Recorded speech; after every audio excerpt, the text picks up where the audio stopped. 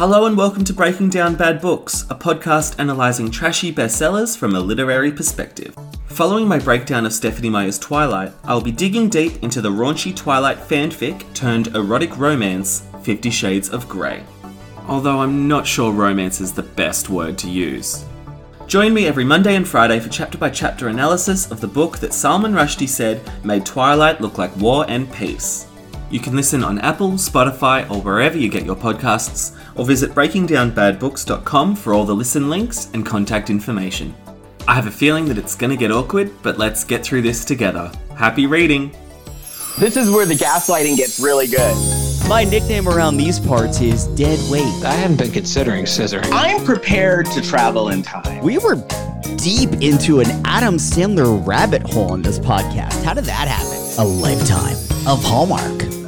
Well, hello, everybody. It is your favorite day of the week. It is time for another episode of A Lifetime of Hallmark, where we talk about your favorite movies on both Lifetime and the Hallmark Channel and try to make sense of them.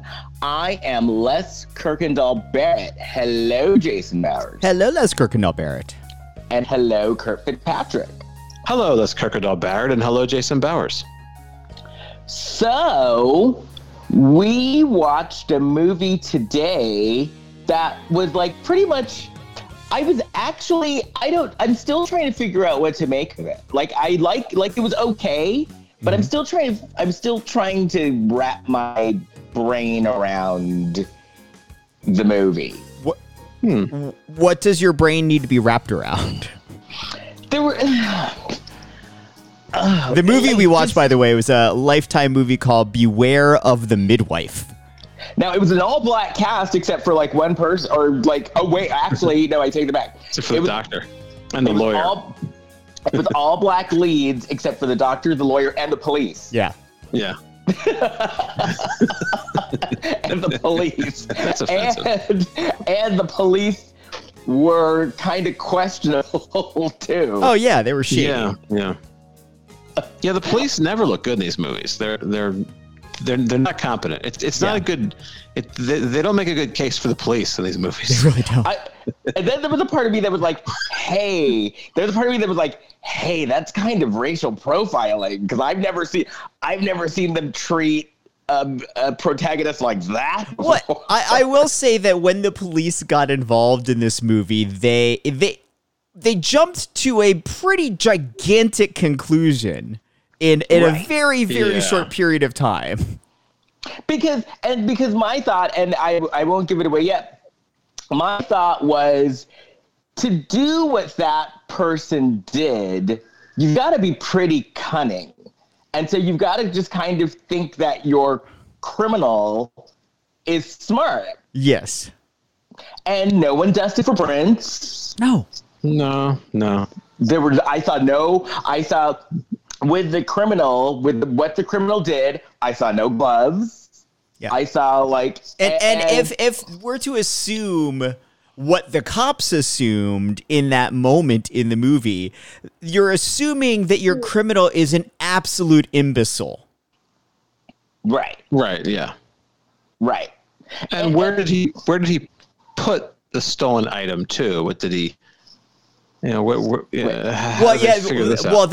another part of the crime. But the thing that they immediately popped this person for was it was a pretty stunning display of stupidity had he actually done what he was accused of. Right. That was I was like, whoa, what? Yeah. But before we get into it, do we have any Black China news? Doing a piece of China. China. I'm talking China. The Black China Report. Here's Kurt Fitzpatrick. I don't know what's going on with Black China's publicist, because there hasn't been any recent stuff. But I did come across this article in this is Grazia magazine. This is an article written by Jessica Bailey, and I guess this is something we have to talk about. Black China was behind the breakup between Kylie Jenner and Tyga. Now, I don't know when this is dated. That's old, yeah. Oh no. So maybe we shouldn't read this. I don't know. There's just no new Black China news. Maybe that is the news. I have a Jack Hay update. All right, let's go with that. And now, the Jack K Report. Here's Les Kirkendall Barrett. So, I have the pleasure of seeing Jack Hay on my TV screen 5 days a week because Jack Hay is now one of the main characters on Days of Our Lives. And she's doing a bang-up job. So, what's happening to Jack Hay on Days of Our Lives right now is her daughter, Chanel, came to town. And so, Jack Hay's character, Paulina Price, is like totally rich. But in order to punish Chanel, she cut Chanel off. And so Chanel went and got like this really cute rich guy drunk and then married him. And Chanel got the rich guy drunk and married him, or she got the rich guy drunk and the rich guy married the daughter? Oh, the rich guy married the daughter. Okay. She'd only been in town for 2 days. Wait, she got the guy drunk. So the guy stayed drunk long enough to actually... Well, okay, so this is what happened. Go through a marriage? Okay, so he was jilted at the altar because the woman that he was going to marry actually got kidnapped and was sent to a desert island. And Kristen DeMera, the villain, had a mask on and looked exactly like his ex. And so she jilted him at the altar. Oh. So he was upset.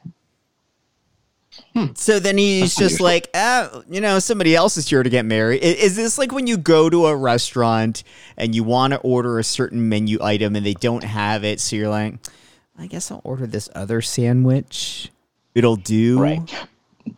But the really point get is, married. The point is about Jack Hay, though, the thing that's funny is you can tell that she's improving her lines because in every scene, like when she's in scenes with other people, the other person like breaks and starts to laugh and catches themselves. Really? Oh, yeah. See, she's getting away with that. That's surprising to me that the director isn't like, look, Jackie, we know that you're a big name and you're doing our soap, but it's costing us a lot of money every time we have to cut because you're making our other actors break. But here's the deal, though. If it's improv, they're really good because it actually makes sense. So I think that they're giving her carte blanche to like, as long as it's within the realm of what's going on. I don't think Jack A is going full on, improv games and, suddenly, trying to justify like saying, yeah, exactly. Like, oh, we're on a spaceship, guys. Right. So she starts the show. Can I have a suggestion, a relationship between two people? Now, what's the location we're at? A location that can fit on the stage. And every line of this scene is going to start with the next letter of the alphabet. Oh, remember doing those? I hated that game. That's kind of a pain in the ass. You always get the X. I have a teacher that I can't remember this now. Oh, it was like X. Oh, I forget this. I think I cheated and tried to. X. It was like X. I tried to say accept or something like that. She goes, no. I feel like everyone would always somehow try and justify the word xylophone. Yeah, xylophone, X-ray, yes.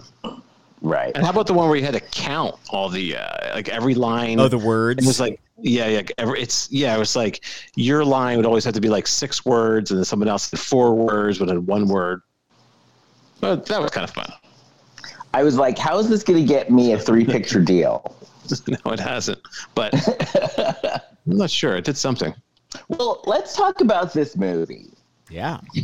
Beware of the Midwife. Now, I got the feeling that we're not going to have a Beware cinematic universe. Yeah, it didn't seem like... I mean, I guess we could, but it would just be other professions that you're, And as a matter of fact, this is how long we've been watching these movies. My thought was, well, someone from the wrong universe could take this movie and fix it up. This could have been the wrong midwife. Yeah, right. For sure. Maybe they already had a wrong midwife. The doctor could have been Meredith, our friend Meredith. Mm-hmm. Could have been the doctor. Yeah. And like Vivica would make a part for herself Vivica could have been the midwife. She could have been she could have been the midwife actually in this one. But Vivica doesn't play the bad guy, does she? Oh, no, Vivica never plays the bad guy. Yeah, so Vivica could have been the doctor as well. Mm-hmm. Did I read that Vivica had COVID at some point? Did he? Oh, I think so. Let me confirm that. Yes, I hope not. I don't want to spread any rumors. Or she did. Hopefully it was a mild case. No, I think she's okay. Yeah. She had to be okay at one point because Meredith said that they shot their movie like during COVID. Yeah. Oh no, she had a false. I read somewhere that she did, and then now this says she had a false positive. Okay. And this was back in October 2020. She had a false. We should have reported this a long time ago. So how about that? And then she tests. Yeah, September it said she tests positive. October it said it was a false positive. She tests negative. Vivica, not messing around. That happened a lot, like in the beginning. Mm-hmm. That happened a whole lot. And then I knew people who tested negative, but they couldn't taste or smell. Yeah. I tested positive and had seemingly the most mild case ever, but I did lose my sense of smell and a bit of my sense of taste. Okay. Yeah. So that's what's weird is the tests I don't think were 100% reliable, and I knew more than one person who tested negative, but they had the symptoms. Mm-hmm. Well, I don't know. Yeah, that person's got to be positive then. If you can't taste or smell. Yeah, something's off there. Yeah. I thought you meant they were negative, but they had symptoms. That's not right. No. I don't think. No. Anywho, okay. Anyway, so what city was this? I thought it was New York first because that bridge looked like New York Bridge. I think it's Chicago.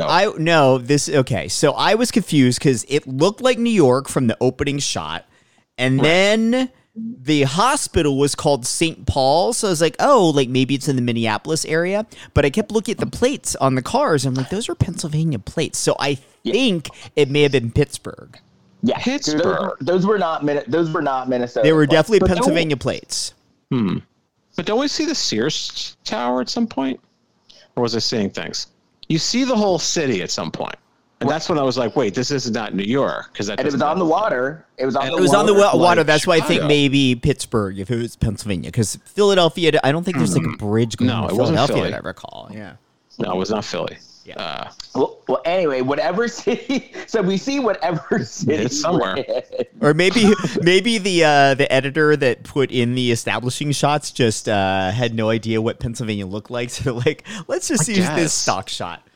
And they're not even in a city. Like the main scenes aren't even in a city. I guess it's like they're like the suburbs. Yeah. So what was going on in the city? I guess the hospital is in the city.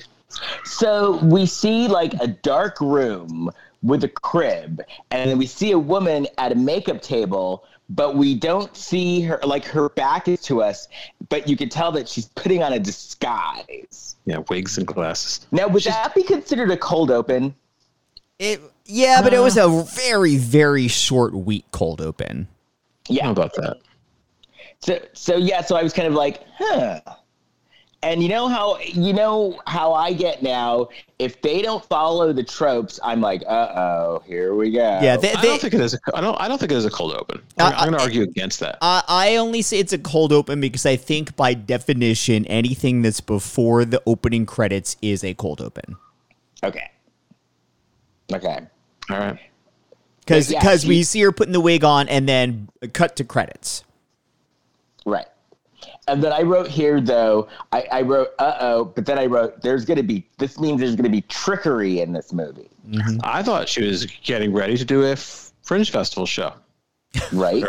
her wig and her outfit. And, Did she have glasses? She did, yeah. Yeah, put on fake glasses, yeah. So then we're at a hospital. And she's walking through the hospital, and it's so funny because I love that people thought that she was like an older woman, and so they're being very respectful to her. Well, it was a gray wig. They're all like, people are like, hello, oh, like, hello, madam. They're being very polite to her. And good. The elderly fake elderly are respected in this movie. Yeah. Right. So then we see a couple. They're talking to a doctor, Sarah and Kevin. Yep. Now, I don't know about you guys, but I didn't realize her name was Sarah until like halfway through the movie. It did take it wasn't that far into the movie for me, but it did take a minute till they actually said their first names. In this scene, they called her Miss McHale, but we never got Sarah and Kevin's names until a little bit later on. Right. So then we find out that they're having a girl. Mm-hmm. And so it's like a young, attractive couple. We find out as well that it was hard for her. She had a hard time getting pregnant. Mm-hmm. It was difficult for her to get pregnant. And then she says, I have decided that I don't want to have a hospital birth. I want to have a home birth. Yeah, and there's very dramatic music. I respected that in principle, like, hey, this is very hard time for me to get pregnant, and I'm not so sure about having the baby here, but it seemed unbelievably ridiculous that she was waiting till this far along in her pregnancy to have this conversation with her doctor. Right. Because she was about 25 months pregnant. Right. She's 25 months pregnant. She was big. I mean, she was like ready to pop. Yeah. It was like because it seemed like she was like it was the visit that was going to say, okay, just checking, get ready, be prepared. We're at the home stretch. Yeah. Yeah. So the doctor was like, are you kidding? A home birth?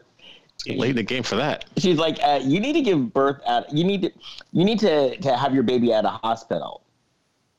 And she even said something along the lines of like, look, I strongly suggest you do this with our team's care because this has been a difficult pregnancy and, stuff can go wrong. It wasn't even like hey, my business is hurting because you're not going to do it here. It's like, I'm concerned for you because you need extra care beyond most childbirths. Right. So meanwhile, our friend in disguise goes to the maternity ward and just picks up a baby. Yeah. So maybe Sarah is justified in not wanting to spend a lot more time in that hospital. Apparently the security's there. She does say it, yeah. It was her cousin or something had a difficult pregnancy or had an issue with her having the baby there too. And I'm like, well, if that were an issue, why are you even at this hospital to begin with? Right. But I also thought it was funny, like as much as Lifetime loves himself a gigantic hidden camera, why were there no cameras in the neonatal wing? None. No. Like, even if not for security's sake, wouldn't you want a way of keeping an eye on the babies if there's no nurse in that room at the time? Right. Exactly. Yeah. Jeez. Not going to that hospital. So she picks up a baby and like walks out, but then we cut back to Sarah, and Sarah was like, well, my cousin died while she was giving birth in the hospital. Yeah. Oh, wait, sorry. I missed that. Yeah, she said her cousin died during childbirth. It's a little soundbite. At that hospital. Yeah, I'll play it again. People. Oh, there it is. Okay, good. Exactly. All right, so when did this cousin die, though? Because I'm thinking, well, why was she there in the first place if her cousin died there? So I wondered, and I didn't Google, but I wondered if the writers of this movie were black. And save your letters because I'm a black person talking about this. Mm-hmm. But the reason I wonder is because they were throwing out statistics of black women who die in pregnancy. And they threw out statistics a few times in this movie. So that's why I wondered. Yeah, it wouldn't surprise me because they definitely made a point of pointing out that what's the word? Deaths among black mothers is much higher. Fatality rate. Yeah, thank you. Yes. Yeah. So then the woman is like walking out with the baby, and then all of a sudden the alarm goes off. And Code Pink. I like that. Code Pink. Code Pink. Code Pink. Would be a great girl group name, wouldn't it? Right. Like if I were putting together like the next Spice Girls, I'm naming that group Code Pink. Well, if a baby girl is stolen, it's a code pink. If a baby boy is stolen, it's a code blue. What if it's a trans baby? Right. I don't know. Purple? Maybe. Oh, yeah. I'm not there sure. you go. I don't know. I don't work there. So it was funny. So the woman, the woman was like giving her reasons of why she didn't want to have her baby at this hospital, and the doctor's trying to talk her out of it. But then they're like, code pink, a baby's been kidnapped, and the woman's like, see. I mean, seriously, if I'm Sarah in that moment, I'm gonna be like, I made the right decision. Like, of course she's gonna think that, yeah, this is not the place to have the baby. And if I'm the doctor, I'm like, well, I can't really argue with that logic in this moment. It's a sign. Yeah, she's like, you got me there. She looked at the doctor like, nope. Yeah. Not happening. That's like if you're, looking at a house in a neighborhood and you've heard that it's a bad neighborhood and you're uneasy about like, should I buy here? And then you hear like gunshots, you're going to look at your realtor and you'll be like, yeah, I'm out of here. Yeah. So then the woman kidnapping the baby goes, and I was mad at her for this. She goes to the stairwell and she's like realizing that, I'm going to get caught. And she leaves the baby in the stairwell. On the stairs. That was yeah. That was wildly stupid logic in the creation of this movie as well, because like while there weren't cameras in that neonatal wing, there are cameras in the hospital. So those cameras are going to pick you up going into the stairwell with a baby, and then they're going to at some point catch you leaving the hospital, whether or not you have that baby or not. You're still on camera leaving that hospital. Right, and she was on camera because they showed her on camera. Mm-hmm. Yeah. So very strange. So then we see Sarah, and she's looking on the internet for like midwife websites. So then she's at this house, and she's interviewing the midwife, and there's classical music and wait, before she does that though, she's at home with Kevin, and Kevin is like trying to downplay what just happened at the hospital. Like he still wants her to have the baby in a hospital, which is understandable. Yeah. But he is like downplaying what happened at that particular hospital, and a baby was just stolen. And then I realized we've seen Kevin before. Yeah, he's cute too. Yeah, he looked familiar. Kevin was in the movie. Remember the movie where the girl stood on the carousel and went back in time on Hallmark? Yes. Yeah. He was the guy in that. Oh yeah, I liked him in that. Okay. Yeah. So was that a Hallmark movie? Yeah, it was Hallmark. Yeah. A Hallmark. Yeah. Yeah, because it was about the carousel, and she went back 5 years when she stood on the carousel. Yeah, that was with Tia Mowry or Tamara Mowry. It was one of the Mowrys. It was one of the Mowrys. Mallory. So in this midwife place, there's like classical music going on, and it was relaxing. But then I wrote here, when the midwife walked out, I wrote, you can tell this midwife is a problem. Oh yeah. I recognized right away that it was the wig lady. Yeah. Wig lady? Yeah. It was wig lady. The wig lady is because she's too nice. You could tell. Like she's one of those people who's like really nasty, but when she has to be nice, she's nice.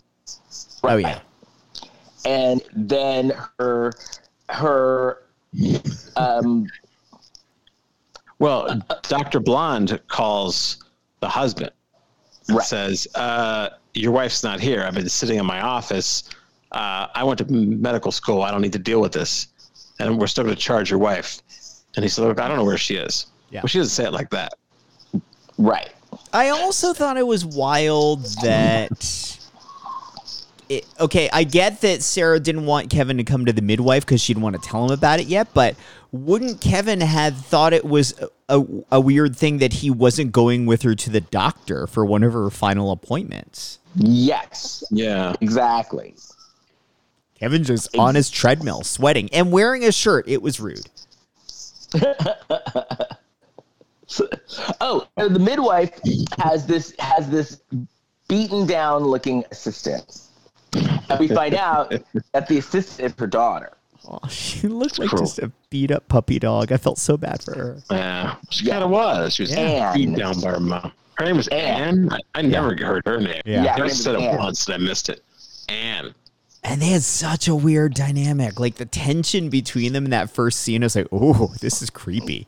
Yeah. No, Anne, I would move out if I was Anne. Yep. So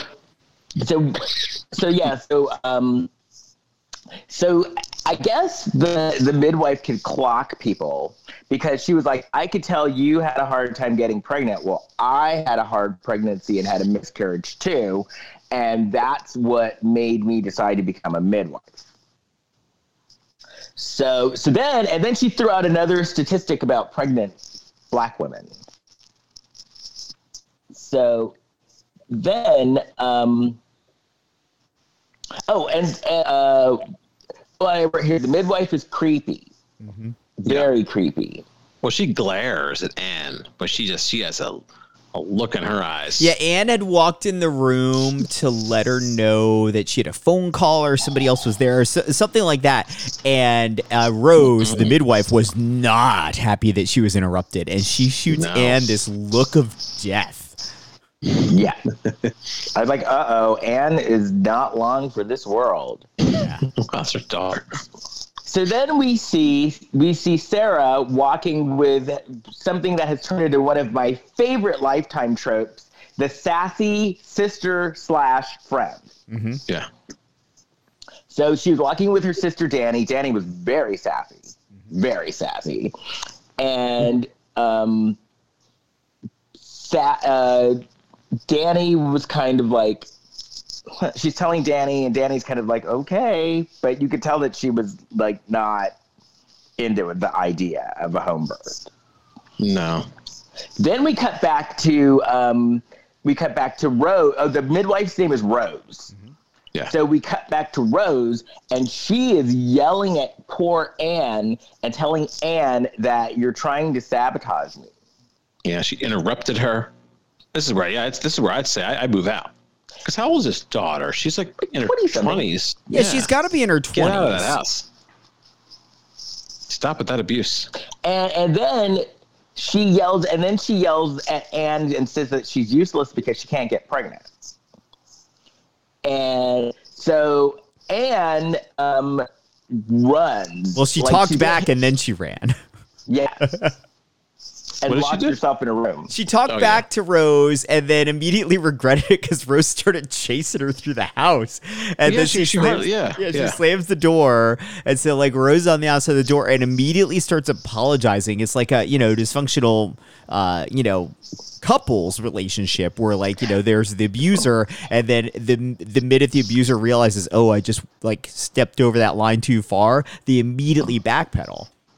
It reminded me of that movie, What's Love Got to Do with It? The Ike and Tina movie. So Rose is like Turner. He would do, because he would like do stuff or like hit her and then be like, oh my God, I'm so sorry.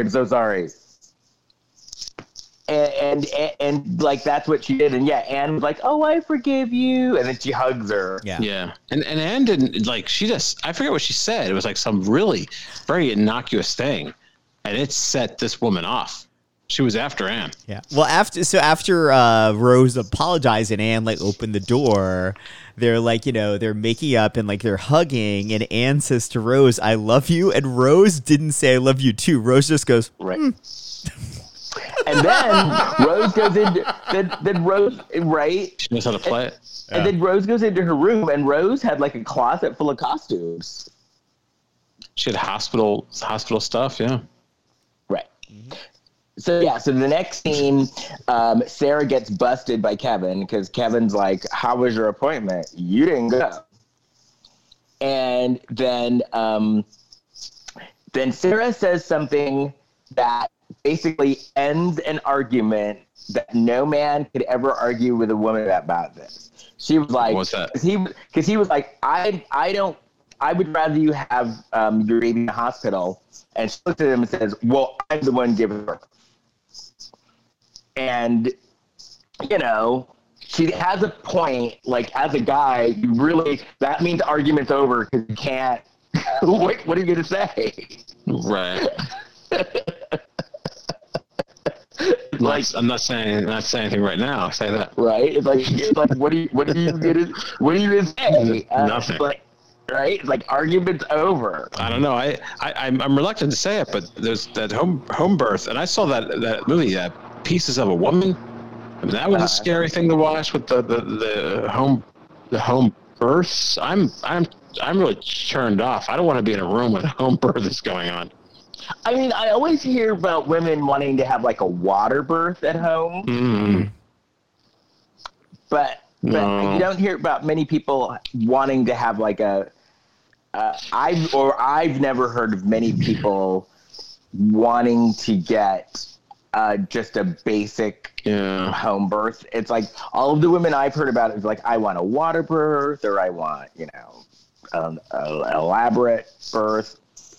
Oh boy! And then I hear but yeah, well, what do you mean by elaborate? Elaborate? What would make it elaborate birth? Like the baby comes out and you've got showgirls, like singing and dancing. Yeah. No, but I thought it's Labyrinth. Like you give birth to David Bowie from Labyrinth. Or something. David. No, an elaborate birth. Elaborate. Yeah. And Kurt, you got to remember, we live in California. Right. Well, I'm reluctant to say anything because I don't know much about the home births, except they look scary. And painful. Okay. Yeah, I'm sure they are. I'm not saying, yeah. There's no drugs. Oh, no. All right. To each their own. So I'll back off. So, did the midwife? She was lurking and watching? Did she have a black hoodie? She did. That was the first thing I looked for because we cut to outside of their house. Rose is out there lurking, and she's got the black hoodie in broad daylight again. Like the black hoodie doesn't hide you in broad daylight. Just as wearing a camouflage jacket doesn't hide you if you're not in the woods. This was during the day? Because I know a lot of times she was out at night doing this. Oh, she was out at night as well, but I think this particular scene was daytime. I think so. During the day, okay. Yeah. I guess she instead of bringing a change of clothes, she should have worn like fatigues, Yeah. So blended with the trees. So then we cut back to Kevin and Sarah, and Kevin is no dummy. Because Kevin's like, hey, Sarah, I've got a surprise for you. And he bought and built a brand new crib. Mm-hmm. Yeah. So then, so then Rose comes over at their house. Sarah's about to kiss Kevin to thank him for the crib, and it's cock blocked by the doorbell. Right. It's yeah, he's always left hanging. Like at one point, the sister just walks by him, doesn't give a hug. Kevin doesn't get any respect. No. So, and it's the midwife. It's Rose, the midwife, and Anne. Yeah. And so, I was just like, oh my god, because Rose walks in and immediately opens the refrigerator and starts judging the food. Yeah. And then, I used to do that. I was always kind of curious what people had in their You would just open somebody's refrigerator? Yeah. Because I was just interested in seeing what they had. To be fair, in this moment, Rose did ask permission before she did it. She said, do you mind if I look in there? And but then she went right to it. And I would imagine that's part of the midwife's job, although, maybe not, because this midwife wasn't really a midwife. But yeah, it makes sense. It makes sense for that character's profession, alleged profession, to possibly do that. Yeah. So, and this is the next thing I had a question on, because then Anne turns to Sarah, and it's like, you're going to be eating a lot of kale. And their name is Mikhail. Yeah. Yeah. Mm-hmm. But yeah, she's like, you're going to be eating a lot of kale, and you got to get this type of kale because you're going to be drinking kale smoothies. And she really stressed it. Yeah, she did make a big deal out of the kale, and I'm like, I get broadly eating healthier, but I've never specifically heard kale as being a pregnant woman's superfood. Right. No. And then I was wondering, then for a minute I wondered, are pregnant women not supposed to eat kale? Uh-oh. Jeez, I didn't do the research on this. Don't We'll look it up right now. think Yeah, look it up, so. Kurt. I don't think There's so. Pregnant women kale. Oh, But no, I was just kind of wondering. I didn't think that was a bad thing, because I feel like both Rose and Anne had at least some knowledge of what it takes to properly deliver a baby. And because it was just like I've been watching enough of these movies. Like when they make a big deal about something, it means something. And she was making such a big deal about the kale. Yeah. It probably it is good for you. Yeah, It is. it probably yes, figured into one earlier version of a script where maybe something, there was some sort of reaction to it or something. Or parents. Okay, go ahead. or is it or Parents.com. Okay, what is parents.com? Parents.com says why kale is so good for you during pregnancy. Okay. This dark leafy green is loaded with key nutrients for pregnancy. There's a whole article about it. Okay. Yep. And the only reason why I thought the kale might be questionable is sometimes there are different things for whatever reason that pregnant women are encouraged not to eat or not to eat a lot. Yeah, I don't think Rose would have done anything that would deliberately hurt this baby, because Rose wanted the baby. Right. Yeah. Like women aren't supposed to eat sushi. Pregnant women aren't supposed to eat sushi, for example. And, so anyway, so then we see Rose spot the keys. They made such a big deal out of that moment when it didn't need to be. Right. Like she looked at those keys and they like just panned on her looking at those keys. Yeah, it was like one of those hooks on the wall where you've got like the house keys and the car keys and all that, just in the kitchen. And it says to the point keys. where you just right, and to the point then I thought, oh well, she's gonna steal the keys later because they're making I guess so. Can't let those go to waste. But the way keys. Remember it said keys. Just in case you didn't know. I only thought it was like, I was like, oh, that makes sense. She'll steal keys later. But I was like, why are they making such a big deal out of her staring at it? Like she lost her concentration. She was staring at it so hard. Right. So then, Rose is giving them directions. Like, you need to get a bunch of cheap. Oh, she's like, you better get cheap linen and towels. Yeah. And then Kevin asked a very good question. What if there's an emergency? And I wrote in my notes, I watch Grey's Anatomy. Weird stuff happens all the time. What, that's a legitimate question. And then she shames him and says, I've been doing this since you've been in diapers. So basically she's telling him, shut up. And so then, and Kevin just let it roll off of him too. Like she shut him down, and I'm like, that is not an inappropriate question to ask this person, especially when you're interviewing her for the job. It's a perfectly fair question, which you should have a perfectly rational, calm answer to. But instead, she got defensive, and Kevin's like, "Oh, okay, whatever." Instead of just saying, like, you know what, we could get a midwife, just not this one. Right. Yeah. Because you think they'd have a backup plan for these kind of things. If there's an emergency, you have to call an ambulance or whatever. And I believe they do. I believe that is a normal protocol for a midwife of like, okay, we're doing this at home, but something may happen. And a lot of times, and I'm not saying this about everyone, but a lot of times there does end up being some kind of mishap or some kind of emergency situation where they do end up having to go to the hospital. Yeah. So then Kevin said that he was trying to find Pink Lady Beets because they told her to eat Pink Lady Beets. I don't know what that is. Good type of beat. Okay. So then Sarah goes to see Dr. Devereaux, the doctor. Dr. Blonde. And so she's like, listen, Doc, I've decided to have a home birth.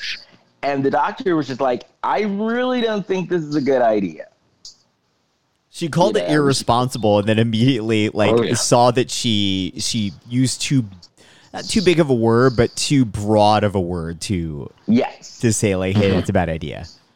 Yeah, it got thrown back in her face. Right. So I don't want to be irresponsible. The doctor was not wrong. She was not wrong. But, she shouldn't have used that word. No. I'll bet that Sarah had to pay the copay for that visit, too, to hear that she was irresponsible. Yeah. $50 copay for that. Yeah, why did she go in? Why didn't she just call? They're not going to talk to the phone. No, that happens all the time. So if she didn't hit her deductible, then she's paying $50 to hear that she's irresponsible. Or text her. No. I would have ghosted her. Maybe. You would have texted her? Well, like if think of it this way, if you're canceling essentially you're canceling a series of appointments at that point. Why do you need to make an appointment to go in person to cancel more appointments? Wouldn't you just call and say like, "Hey, I'm not coming in anymore. Thanks." You don't email her. The way you could email her. I can email my doctor. All right. It's like a network thing. I can email the network and the doctor gets the email. Well, okay, yeah. Like I could call a hotline. I call a number and the message would get to the doctor. I can't call. I don't have the doctor's personal phone number. Right. But there are ways. There are ways without having to go in. Yeah. So then Sarah's in the parking lot and she feels like she's being watched. And she was. Mm-hmm. The midwife. So then she's doing yoga. Rose calls her. But then Rose ends up watching the house again. Rose watches this house a lot. She's at the trees, and these are unbilled hours for her. So I don't know what the point is for her just lurking around outside. My theory is she's camping. Because she's hanging out in the woods. She has an amazing house, though. She has a gigantic for a fake midwife. And I'm ruining a plot point there, but yeah, we find out later that she's not actually a midwife. But for a fake midwife, she has a gorgeous and huge house. Huge, like a Victorian-looking house. Yeah. Yeah. Wow. So later we see Rose and she's Facebook stalking Sarah, which I thought was very current. So then the next day they're doing like Lamaze. Sarah and Rose are doing like Lamaze in the living room. And Kevin walks up and she kind of get away. Get away from us. Yeah, and then Kevin leaves and she's trying to plant the seed with Sarah that, it doesn't seem like Kevin's fully on board with this. He's not very supportive, is he? Does he often interrupt? And then she's like, be careful. But then, Kevin's a nice guy. Kevin was cooking for her. Yeah, Kevin wasn't interrupting in an annoying way. He's checking in hey, my wife who's having my baby, need anything? Yeah, he lives there. I mean, he has every right to come into the room. He's probably paying the midwife. Well. So another thing I noticed about this movie, there was a lot of throwing up in this movie. Mm-hmm. Yeah. Because Sarah starts getting sick. And then she goes into labor. So I was wondering, did the nurse stick something in the kale smoothie just to kind of move things along? Well, yeah, we saw Sarah take a pill right before that. So it's possible that what that pill was something. Maybe the kale was bad. Who knows? Because I've heard of a woman's water breaking, before which means the baby's coming. But I've never heard of a woman like getting sick and like throwing up in the toilet and then going into labor. Yeah. Any women out there, let us know. We're 3 guys, so we don't know.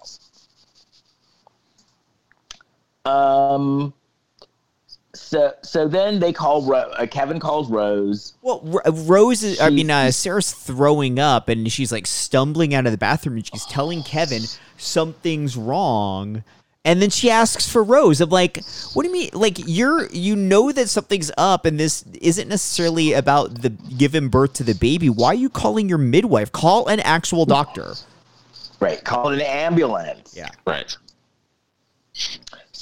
So then Rose and Anne come over, and they're both in their medical outfits. Mm-hmm. And so she starts giving birth, and then Anne is like, uh-oh, something's wrong. And it ends up being like she ends up bleeding too much. Yeah. Well, they also kick Kevin out of the room. Yeah. They told him to go get some cold washcloths, Kevin. Yeah. Yeah. She's very rude to Kevin. Yeah. And so then something's going on with her heart because Rose is like, I got to stabilize her heart rate.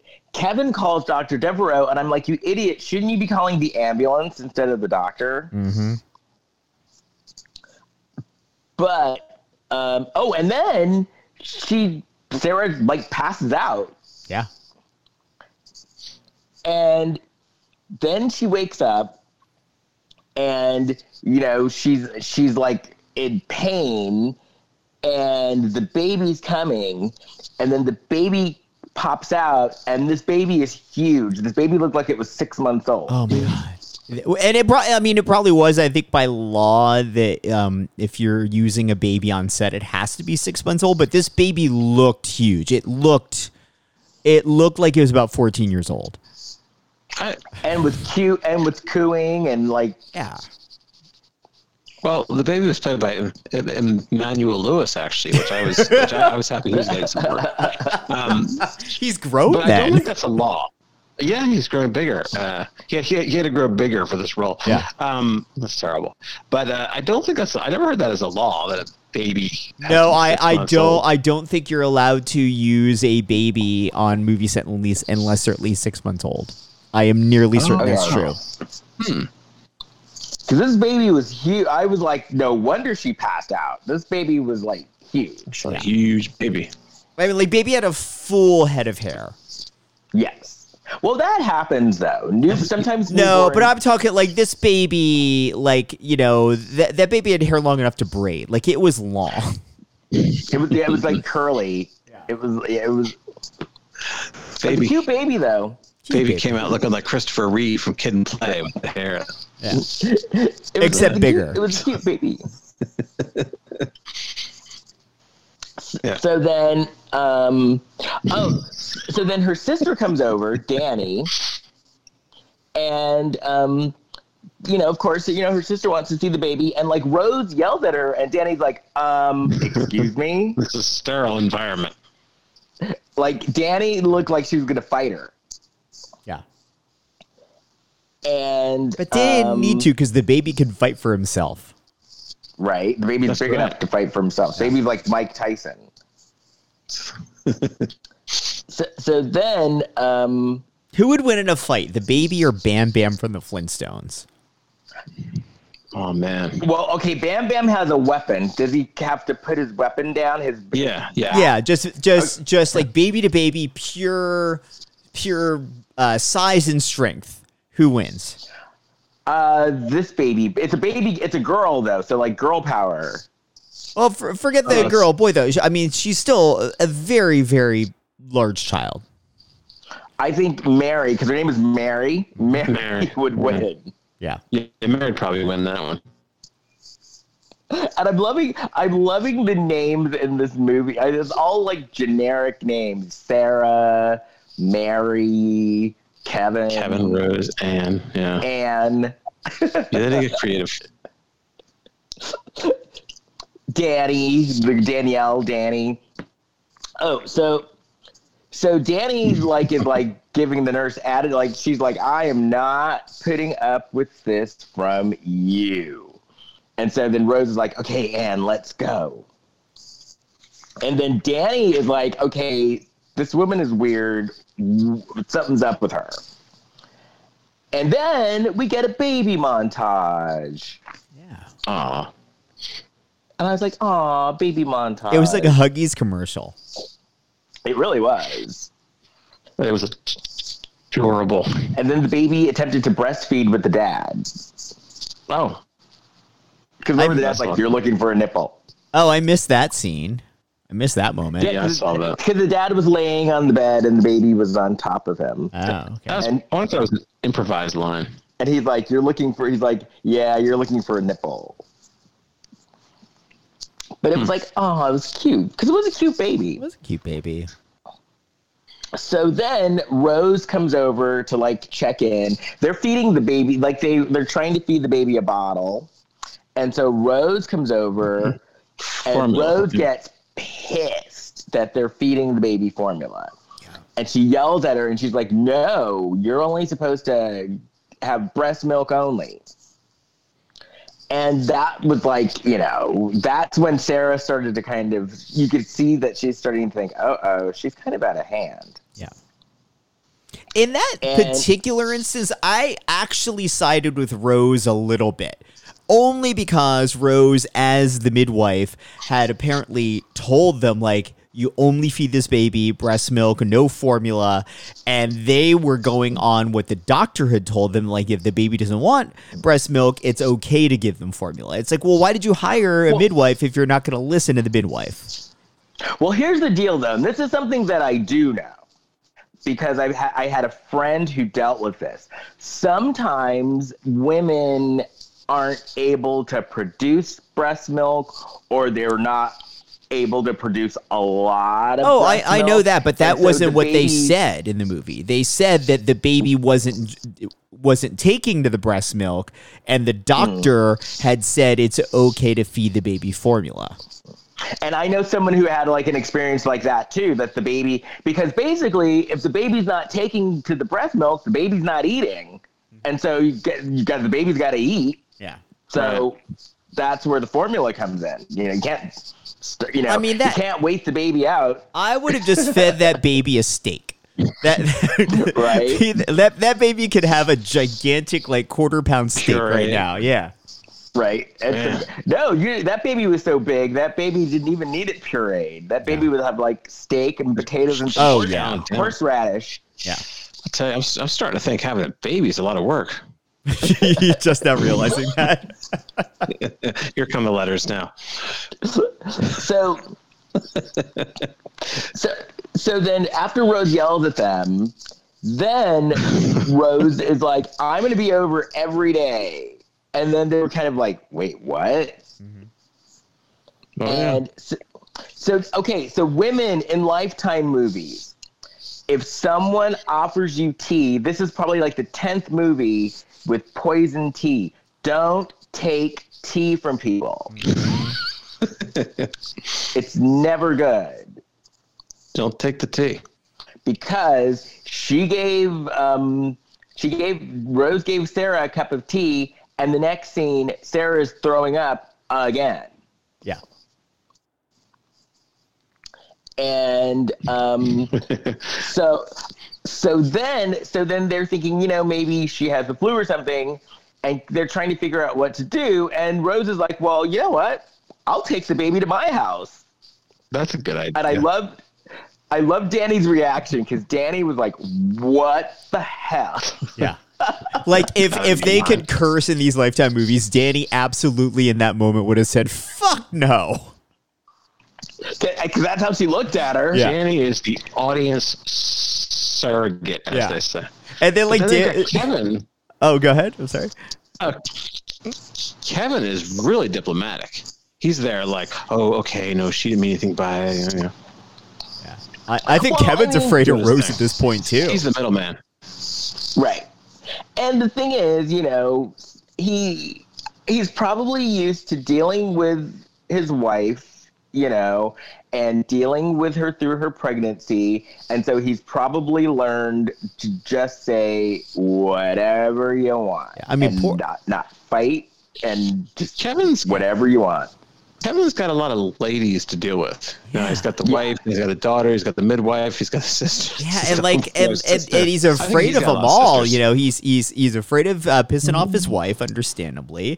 You can't piss off the sister of the wife because then you piss off the wife. You definitely want to piss off Rose because she's scary, and you don't want to piss off the baby because the baby is bigger than you. Right. The baby could put you in a headlock. He's got a lot of women in his life, and they're all winning over Kevin. So then after Danny was like, "What? Are you kidding?" then Rose is like, once again, like, "I'm gonna go." Well, then Danny sat on the bed. Remember? That's the biggest. Yeah. Oh, get an Uber? No, well, Danny sits on the bed, like when she's basically telling Rose, like, "Fuck no, you're not doing, like, you know, you're not taking the baby. We're gonna stay here." And like Danny is like making herself comfortable. She sits on Kevin and Sarah's bed, right next to Rose's, like, I don't know, like a toiletry bag or bag of like medical supplies or whatever. And she gets close to it, and Rose is like, "No, don't touch that." Flips out, and she like dives for it in slow motion essentially and grabs it, and she's like, "Oh, I'm sorry, I overreacted." She flipped out, and Danny once again is like, "What the hell is going on with this bitch?" And that's Kevin's like, "Let's call it a day. Let's call it a day. Enough of this." I wouldn't let her back in the house after all this. No. Well, the next day she just walked in the house. Oh yeah, she lets herself in. She had a key. And so she walks in the house, and Sarah at this point is over it, and she's like, "You know, Rose, we just want to be alone. You know, Kevin and Mary and we just want to have, you know, a family day. We just want to be by ourselves." Yeah. Kevin says they start talking about her. She's eavesdropping because she's still in the house. He says she's been hovering around like an ominous cloud. Okay, people, when you're talking shit about someone at your house, just because you close the door doesn't mean that they can't hear you. When you're going to talk shit about someone who's in your house, whisper in the bedroom, or go into your bathroom and turn on the water and whisper. But don't talk at full voice, because the door is just a door. No. It doesn't soundproof your bedroom. Yeah, or you can just make sure these people are out of your house if they're not supposed to be there in the first place, you know? Because they were talking mad shit and like at full voice, and Rose heard every word. I think our podcast needs to release a book, you know, like those books they sell in like Urban Outfitters. Like, it's not quite a coffee table book, but it's more like a novelty book. We as a podcast need to have a book called Les's Rules of Snooping, and that would be a rule of snooping. If you're gonna talk shit, turn on the water and whisper. Right. Yes. Don't turn on the water. You hear that water on your house, you know you're being talked about. Well, if you're in Les's house and the water's running, you know you're being talked about. If the water's running in my house, your ears should be burning. So, and then so this is another thing. I guess this did have to do with a rewrite, because so they made a big deal out of the kale, and then Rose made a big deal out of the salve. Like, I'm going to give you the salve.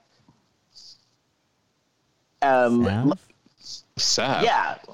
Like, it's for, like, scars, or, like, you know, it's like lotion. Oh, it was probably for stretch marks, but I didn't even hear that line. I missed that line. Yeah, I missed the salve. Because Rose is like that. Because that was Rose's excuse for coming back in. It's like, I have the salve for you. Okay. Yeah, that's probably for stretch marks. That's a pretty common thing. Women will use like coconut oil or different things to help the marks go away.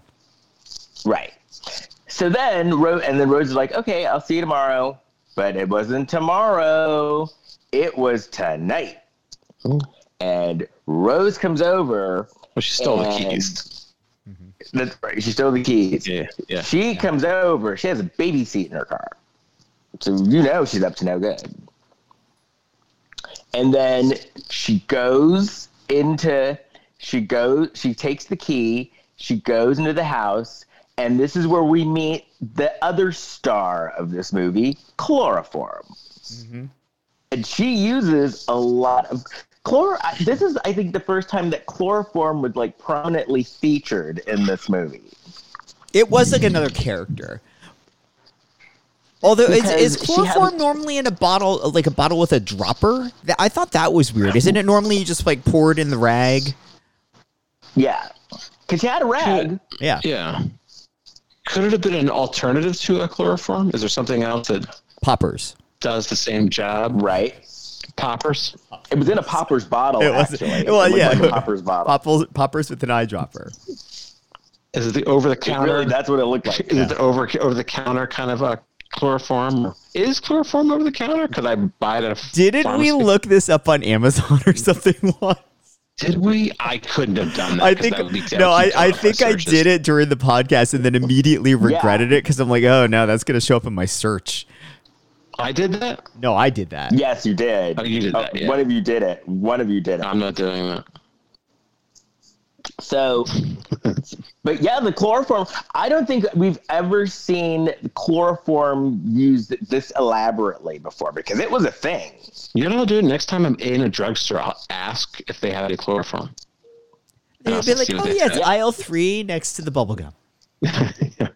Because she takes the chloroform. It's right next to the blindfolds. Right. She takes the chloroform. She takes the droplet. She puts it on her rag, and they're asleep because it's the middle of the night. They're asleep. So she's standing next to the bed, like it's like she's the ghost in Paranormal Activity, and they're just sleeping away. Well, in their defense, it's babies, newborn babies, like you're tired because you're pretty much up at weird hours feeding this baby. So when you're sleeping, you're out. Yeah. I thought it was a mix of, like, I find it believable that they'd be really tired, but I didn't find it believable that, like, as new parents, aren't you just constantly waking up out of, like, paranoia that something's going to happen to your baby? Right. Well, but they didn't hear the baby crying or anything. So maybe she caught them on that, like, hour that they were sleeping. I think like you have like an hour on, an hour off. Well, Rose clearly knew their schedule by this point from all the hoodie lurking. She was very lucky. Now, I wonder if she had an excuse prepared in case they woke up and looked over and saw her standing there. Well, no, because then she would just put the rag on their face. Yeah. Well, which is what she did anyway. I like that she had an excuse. Because they were sleeping. Yeah. And we find out later that she had a gun too. So I mean, she had many ways to control the situation. Oh, right. Boy. So she takes the chloroform rag and she puts it on their faces while they're sleeping. So basically, they just go into a deeper sleep.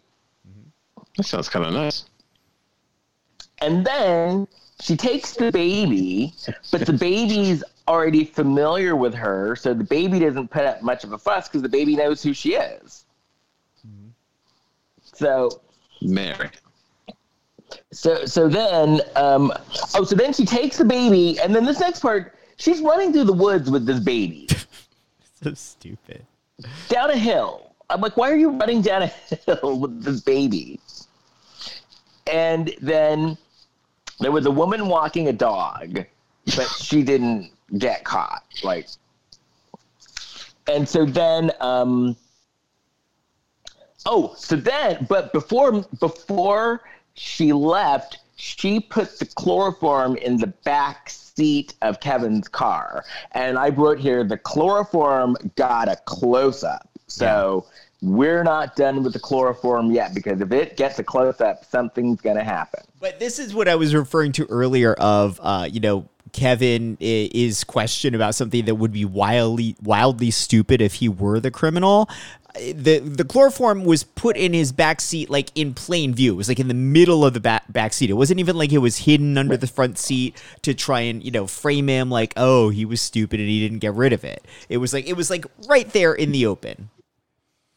And so, and this is what I meant too about, so, she wasn't wearing gloves. Nope. She touched a ton of stuff in this house. Mm-hmm.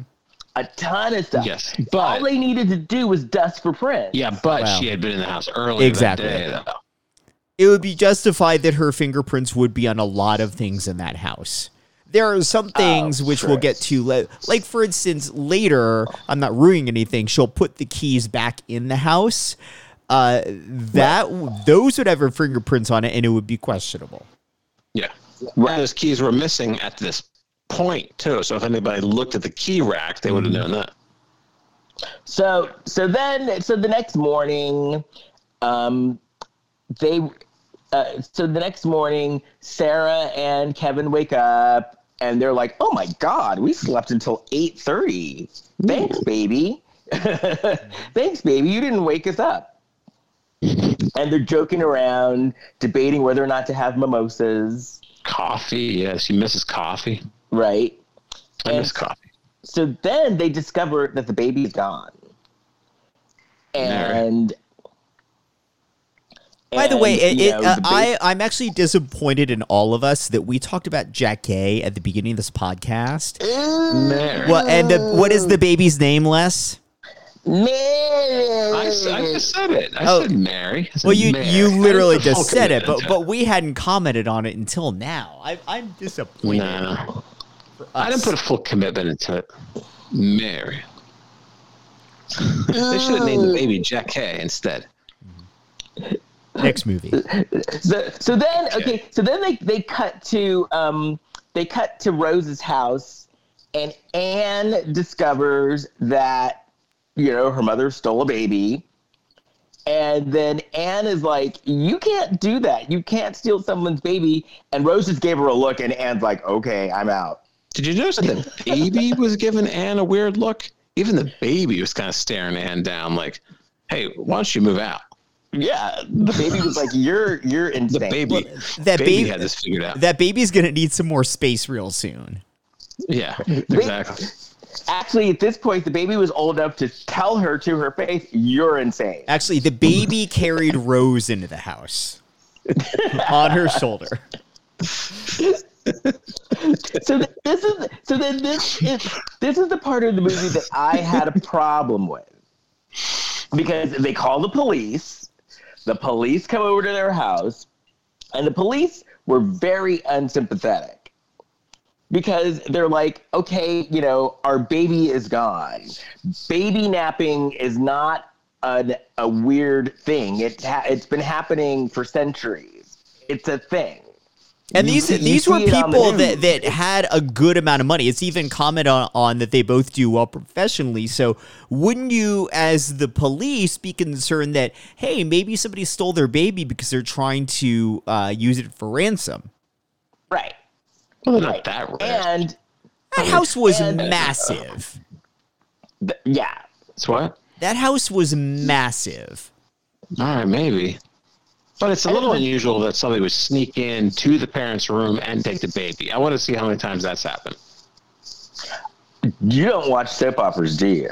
Well, it is soap opera. This can't be happening in real life. Maybe it is. I don't know. No, it happens in real life. There's been people like babies that have been kidnapped. Baby napping. You're also treating this Lifetime movie like it's super realistic. Well, no, but I'm wondering how people steal babies. Remember that girl that was kidnapped and kept in a. That was so dumb. This is a real story. She was kidnapped, and this guy kept her for years. Oh no! And he kidnapped her out of her bedroom. I thought you were talking about Elizabeth Smart. Wasn't that Elizabeth Smart was this girl that was kidnapped, and she was constantly out and about. They bring her to parties. Well, she had Stockholm syndrome. Yeah. Is that how I'm thinking of Elizabeth Smart?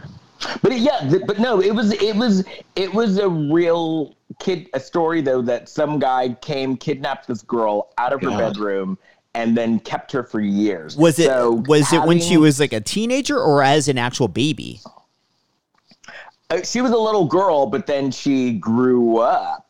Like, he had her for years. Yeah. I think that the younger the baby, the easier it is to convince that child that this is just the way it is.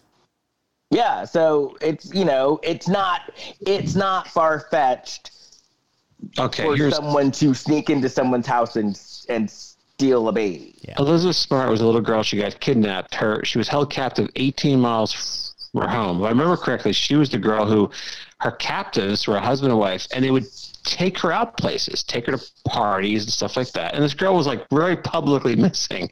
And these people would be like, oh, that look like Elizabeth Smart. Oh, well, I guess not. It couldn't be. So anyway, it was a weird story. Yeah. But so the cops were like, at first they were sympathetic, and then they found the chloroform. So then their questions were weird too, because their questions are like, were you two drinking? And they're like, what? No. And then they were like, do you recognize this drug? And then for a minute, I was wondering if it was heroin or something, because of the way that they were acting. Yeah. Like the police, they showed them, like, they put a little like test strip in the bottle, and it immediately turned blue, and they just like nodded at each other like, we've seen this before. But it was chloroform. Like, how many people are going? Like, I realize in the Lifetime universe, people are chloroforming all the time, but in the real world, is that a thing? I don't think it is. Because that's what I thought. I thought, well, was it heroin or something? And so then they just walk in, and the reason I was like, oh, this is racial profiling, because they just walked in and took the guy. They're like, we're taking you to the station. And then Sarah's like, what the hell is going on? And they wouldn't tell her. And they did not read him his Miranda rights. Well, he wasn't arrested. They didn't arrest him. Yeah. So he didn't even have to go if he didn't want. I would have said, well, just question me here. Yeah. Right. Let me speak to my lawyer. Right. Okay, that was another part that we get to. The lawyer, that was weird, I thought. Oh yeah, we'll get to that soon. So meanwhile, back at Rose's house, Rose tells Anne, well, you know what, Anne, you need to start packing because we're going on a vacation. And then Anne's like, I'm not going. And then Rose slaps her. Told her she's too stupid for medical school. Yeah, she's trying. Oh, that's right. Yeah, she says she's too stupid. Anne's trying to apply to medical school. And she says she delivers babies. She's got experience. She says you're too stupid for medical school. But that must be that would be such a wonderful vacation, the two of them. Right. But then the thing is, it's like if Anne knows how to deliver babies without any medical training, I think that she would be a good fit for medical school. She's got to do something. So then the cops are, blaming Kevin. Now this part, I thought, okay, Rose, this is actually very smart because Rose calls Sarah, and Sarah is like, oh my God, the baby got kidnapped. And Rose is like, no, I'll come over. Mm-hmm. But that was fucking Sarah. Like, I wanted to just climb through the screen and slap Sarah in this moment because, like, Sarah was already thinking, hey, Rose is super weird. This is uncomfortable.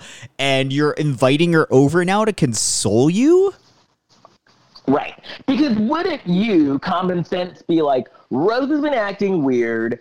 She offered to take the baby home. The baby's missing. I have people that have been in the house, like my sister, who has seen her act weird and watched her offer to take our baby home. She took her. Yeah. Yeah. Nobody texts her. Right. But then this is where Rose is smart, but Rose is dumb. She was smart and dumb at the same time. Yeah. Because Sarah called her, baby's kidnapped. Rose is like, you're kidding. I'll be right over. But then when Sarah had her back turned, Rose returned the keys. And Sarah was like, wait a minute, the keys weren't there, and now the keys are back, and there's only 2 of us in the house. Yeah. And it wasn't me. Right. And she also brings up, what was the one she brought something up that wasn't, she brought up the bottle being found in the car. Oh, right. Like, why would you bring that up? Why would you bring that up if Sarah hadn't mentioned that? Right. And I love how Sarah played it off, because Sarah was like, I don't remember telling you that the bottle was in the car, but I guess I did, just to kind of get her off the scent.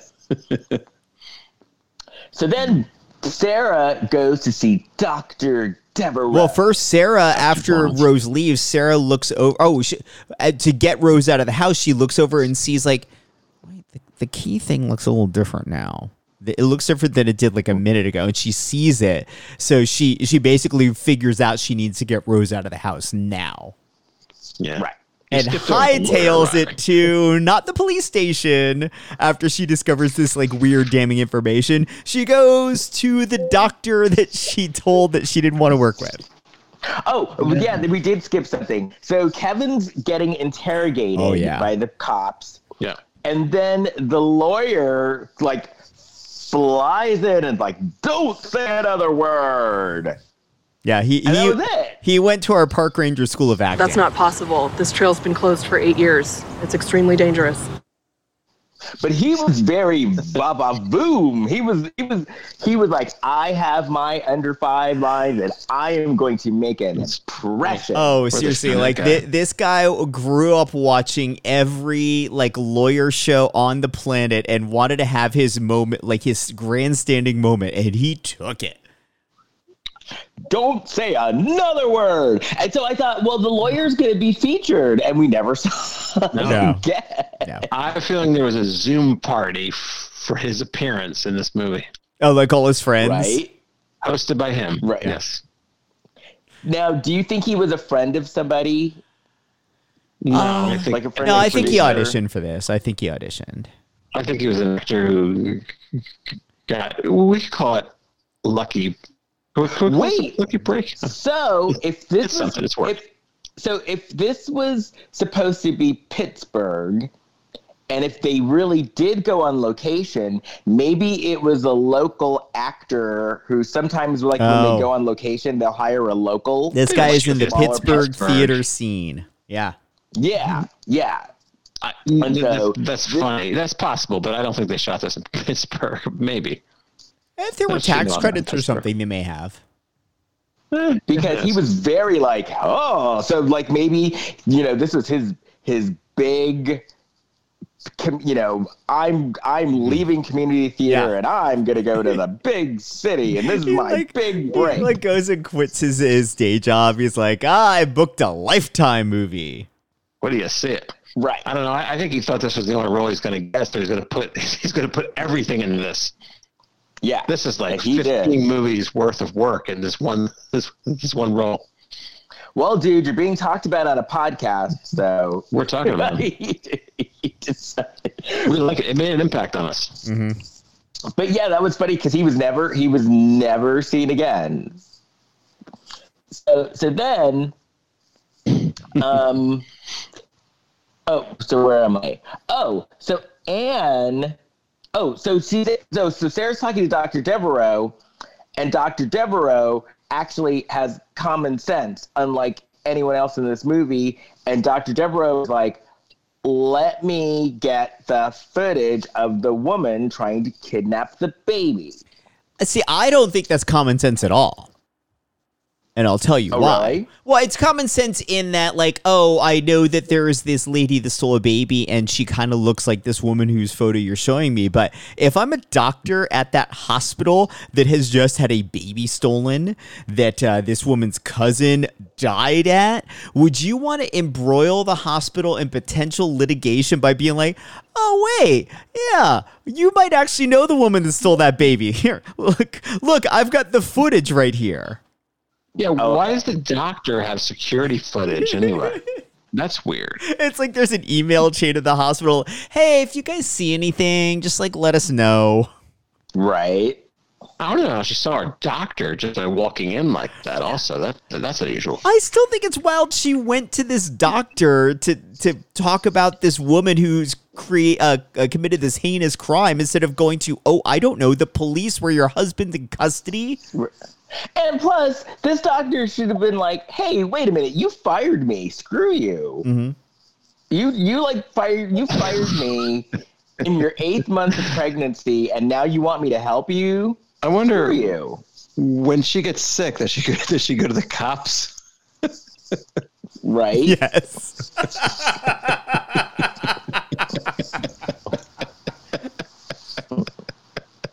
It's so dumb. Anyway, yeah. So meanwhile, we see Anne, and poor Anne. Anne. You know what? I feel bad for Anne. Rose was right. Anne was not too bright because next scene. So Anne sneaks downstairs, right? And she goes into her mother's purse. She finds bus tickets. I was like, oh my God, they're going to take a bus? That's what I was thinking. I thought they were plane tickets. I was like, wait, they're taking a bus? I thought it was a plane ticket. ticket. Where are they going? Florida. And I thought they were in Chicago and they're going to Florida. And no, yeah. I was like, uh-oh. I thought if you're going to Pittsburgh to Florida? Oh. I thought it was a plane ticket at first, but then when I found out later it was a bus ticket, I didn't understand why she would need to take a bus when she has a minivan. Yeah, you're right. Yeah. And she drove the minivan to the bus station. So even if she's trying to hide her breadcrumbs, why would you leave your minivan at the place where you're then traveling somewhere else? I have to know where this movie takes place because I want to know where she was taking a bus. What is this called? Beware the Midwife? Yeah. And that was the nicest bus station I have ever seen. Right. That bus station looked like the Guggenheim. It was so nice, and it was very modern, and it was not a bus station in actuality. There's no way it was. So this is why Anne was not too bright. So Anne, finally, she has her Tina Turner moment where Tina's not going to take it anymore, and she hits Ike. So the mom is yelling at Anne, and Anne, pushes her down. Yeah. But instead of running out of the house, she runs upstairs to get the baby. And it's like, Anne, you didn't knock your mother out. You didn't hit her in the head with anything. You didn't knock her unconscious. You just pushed her on the ground. Yeah, it was like she just mildly fell. It wasn't even anything super dangerous. And how do you think you're going to escape holding a baby? After you ran upstairs without knocking your mother unconscious. So she's just downstairs waiting for you. But she's coming down the stairs with me. She wasn't even in a grave hurry. She's kind of just walking, she's trying not to drop the baby. So she's walking very slowly down the stairs. Right. It's like, Anne, no, you run out of the house and you call the police. I was thinking about that's why it's good to wear shoes in the house because something like that happens, you can run out and you're all set. Yeah. So then Anne walks downstairs with the baby. The mother's nowhere to be found because you didn't knock her out. You just pushed her down, so she's out getting a concoction to mess you up. Yeah. And so then Anne is standing with the baby, and all of a sudden Rose comes out with a syringe and gives her a shot in the neck. Before that, Anne's talking to herself. She pulls out the bus ticket. She's like, Florida. And you can hear Rose go, who's that? Right. And then Anne goes and hides it in a chair. She hit the sofa. Yeah. But that's what I wrote here in my notes. I'm like, Anne, you're supposed to hit her in the head. You're supposed to pick up a lamp and knock her in the head or something and knock her unconscious. Yeah. I think Anne's had a tough time. I mean, if I'm Anne and I see that, my reaction wouldn't be Florida. My reaction would be the bus? Right. You're going to make us right in the bus? What are you doing? Where are we coming from? Pittsburgh, Chicago? I don't care what. This is the nightmare.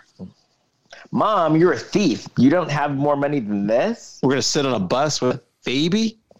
Yeah, that was another thing Right, too. exactly. Like the thought of like not only is she going in the bus, but she's going in a bus from Pennsylvania or possibly somewhere even further to Florida on a bus with a baby. Right. Everybody in that bus is going to hate you. Bad planning. She'll get away with it.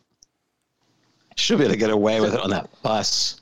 So then we see Anne, and Anne wakes up, and Anne is tied up to like a post in the house. All right. Yeah, there's a pole in the house. Yeah. Like a column. Like, just like Les always gives tips on how to snoop, I'm going to give a tip to any bad guy in a Lifetime movie from here on out. Don't tie people up with ropes. They always escape. It's 2021. Use a zip tie. That's all. Just use a zip tie. They won't be able to get away if you use the zip tie. Because, Anne woke up and she untied herself. Yeah. And we know Anne's not too bright, and Anne untied herself. Yeah. So, and then she calls Sarah. She goes into her mom's files. She calls Sarah. And then, meanwhile, Rose is at the bus station. And then she runs into Kevin, right? Like Kevin catches her, but then she has a tire iron and she hits Kevin in the head. No, she hits him in the back, it looked like. Yeah. But it knocks him out. Yeah. You get knocked out if you get hit in the back? I mean, I guess it knocks him down if nothing else to slow him down. Like, my back. But he was out. He's out, yeah. But again, like Anne calls. Well, first of all, she goes through Rose's files because apparently Rose documents all of her illegal behavior. Goes through Rose's files, calls Sarah, and so then Sarah and Kevin go over to Rose's with no police. Right. Which just goes to show you that nobody in these movies trusts the police. Right. So then Sarah's running through the bus station with a baby, and she sees a bunch of cops, and she's like, she's trying to steal my baby. And instead of the cops stopping Rose and Sarah to say, hey, ladies, what's happening? They all turn their backs on Rose and let her run away and go get Sarah. Yeah. And they go off into this corridor, and it's like a grand museum. This bus station has this huge staircase, and there's this big, beautiful open area where they have this fight over the baby. It was ridiculous. So then Rose ends up having a gun. Yeah. And Sarah at this point is like, I have no F's left. None. So I'm just going to kick your ass. And Sarah's just like, I'm just going to kick your ass. I'm done with you. I'm done. I've had it. And so she went and started fighting. She started fighting with Rose. Well, Rose got distracted by the baby just long enough for Sarah to kind of jump her and kick the gun away. Sarah could fight. Yeah. There's heads into the ground and like. I'm surprised Sarah didn't have more. They say like a mom would get like a superpower almost to like if her baby's stuck under a bus, she'll get like super strength. She could lift up the bus. So I'm surprised she wasn't able to have like superpowers to it. Well, she did, jump a woman who had a gun with bullets. That, yeah. Well, Sarah definitely got. I mean, that strength is passed along. The strength is definitely passed along to the baby. Yeah. Oh yeah. Oh, baby. I like that after they have their fight, and I like that about 20 minutes later, the cops, the security at this gigantic bus station who had just seen what happened out in the main area, they finally show up and they're like, oh, here they are in this giant empty corridor. This is after Sarah has hit Rose in the head with a gun. Yeah. They're ruffling security. Yeah, they're ruffling cops in these movies. Also ruffling security. Like the hospital security's lousy. The bus station security's lousy. Yeah, she hit her in the head with a gun, and it's like, see, Anne, that's what you were supposed to do. That's how you escape. That's how you knock someone out. So then we go to 1 year later, and they're having a birthday party. Yeah, and the baby's like walking. The baby is like bigger. Well, the baby is wearing a Chicago Bulls jersey because the baby has joined the team because she's so she's so gigantic. The baby's smoking a cigarette. Yeah. Baby smoking. She's reading it. Yeah. and it was like a little birthday party, and that was it. And I was like, damn it. Because my favorite endings when they do the 1 year later is like the nurse then shows up in like, so they were in Pittsburgh. So then Rose shows up in like LA, and she's like, hi, my name is Daisy. And she, exactly. I love those too, where you find out that the bad guy is like still on the loose, still doing the same old crazy shit. Right. And she meets a new family, and she's like, hello, I'm Daisy. Oh, look at you. You're pregnant. And then it ends. I still think it was Chicago. I think I saw the Sears Tower in this thing. I mean, it could have been. I'm looking at the Sears Tower, but I have to see that scene. And the license plates. Yeah, and Chicago's on the water as well. Is Pittsburgh on water? Yeah, Three River Stadium. Oh, I never spent time there. All right. Yeah, isn't it Pittsburgh on the Ohio River, I believe? Oh, I see it here. Yeah, it's on the Ohio River. Yeah. Hey, the Andy Warhol Museum is right outside of Pittsburgh. I'd like to go there. That's where he's from. That's where Andy Warhol's from. Yeah. Huh. So what'd you guys think of this movie? I liked it. I didn't love it. Right. Nah. Kurt, what'd you think? No, a lot of dumb stuff in this, medical inaccuracies. I just don't think you could go in to see a doctor without making an appointment. That doesn't make any sense to me. Right. And I feel like this movie tried to tread the line between being over the top, like not so like a normal Lifetime movie, and trying to ground it too much. It's like do one or the other, but when you're in the middle, you're not satisfying anyone in the audience. Right.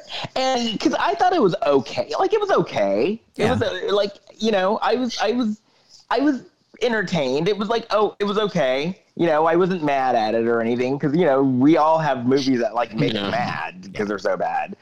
It was no wrong. It was no wrong movie. It was no it was no right. Look, our bar is high. When you've got things like The Wrong Neighbor and Killer Contractor, we're going to expect this thing to be wildly ridiculous, and this was not. It also wasn't wildly realistic. I know it was no psycho. Yeah. It was no psycho person. Psycho granny. We saw a movie recently that I thought was insulting to the audience, and I don't know if I felt insulted by it, but it was just, Was that the one about the cult or whatever that we watched a few weeks ago? Yeah, there was something that really bothered me, and I don't know. I think they knew they were making a dumb movie, I guess, when they made this, but still. But the difference is, I mean, come on. The wrong movies are not Shakespeare, but why we love them so much is they know what they are and they just lean into it. Mm-hmm.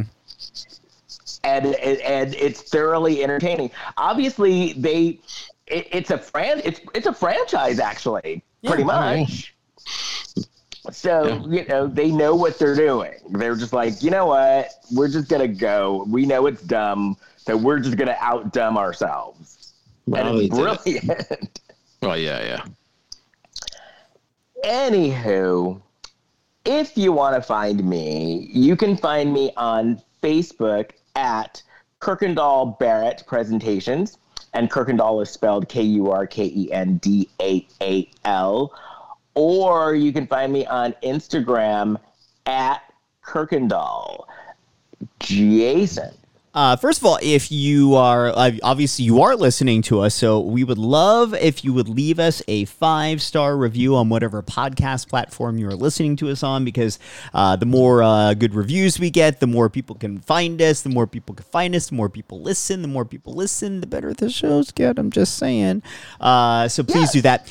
You can find us all on Instagram at Lifetime of Hallmark Podcast. You can find me on Instagram, Facebook, and Twitter at Big Shot Jason. Kurt.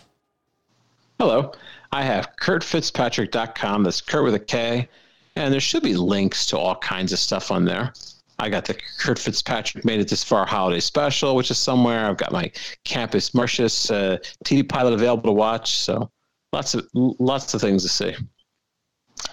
And I actually have I have 2 other podcasts if you're interested.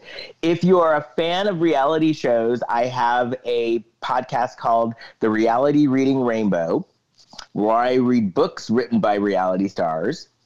And I also do interviews. I've been doing a lot of interviews lately. And then I also have a soap opera podcast called Les Loves Soaps. And I talk about your favorite soaps in the United States and the United Kingdom. Anything else? No, I think that's it. I got nothing. Okay, just remember, if you're going to escape, don't run up the stairs. You run down the stairs and through the door. Bye. Bye. Bye. And if you're going to talk crap about someone in your own home, make sure you turn the faucet on. And don't forget to use zip ties. Right. All valuable advice.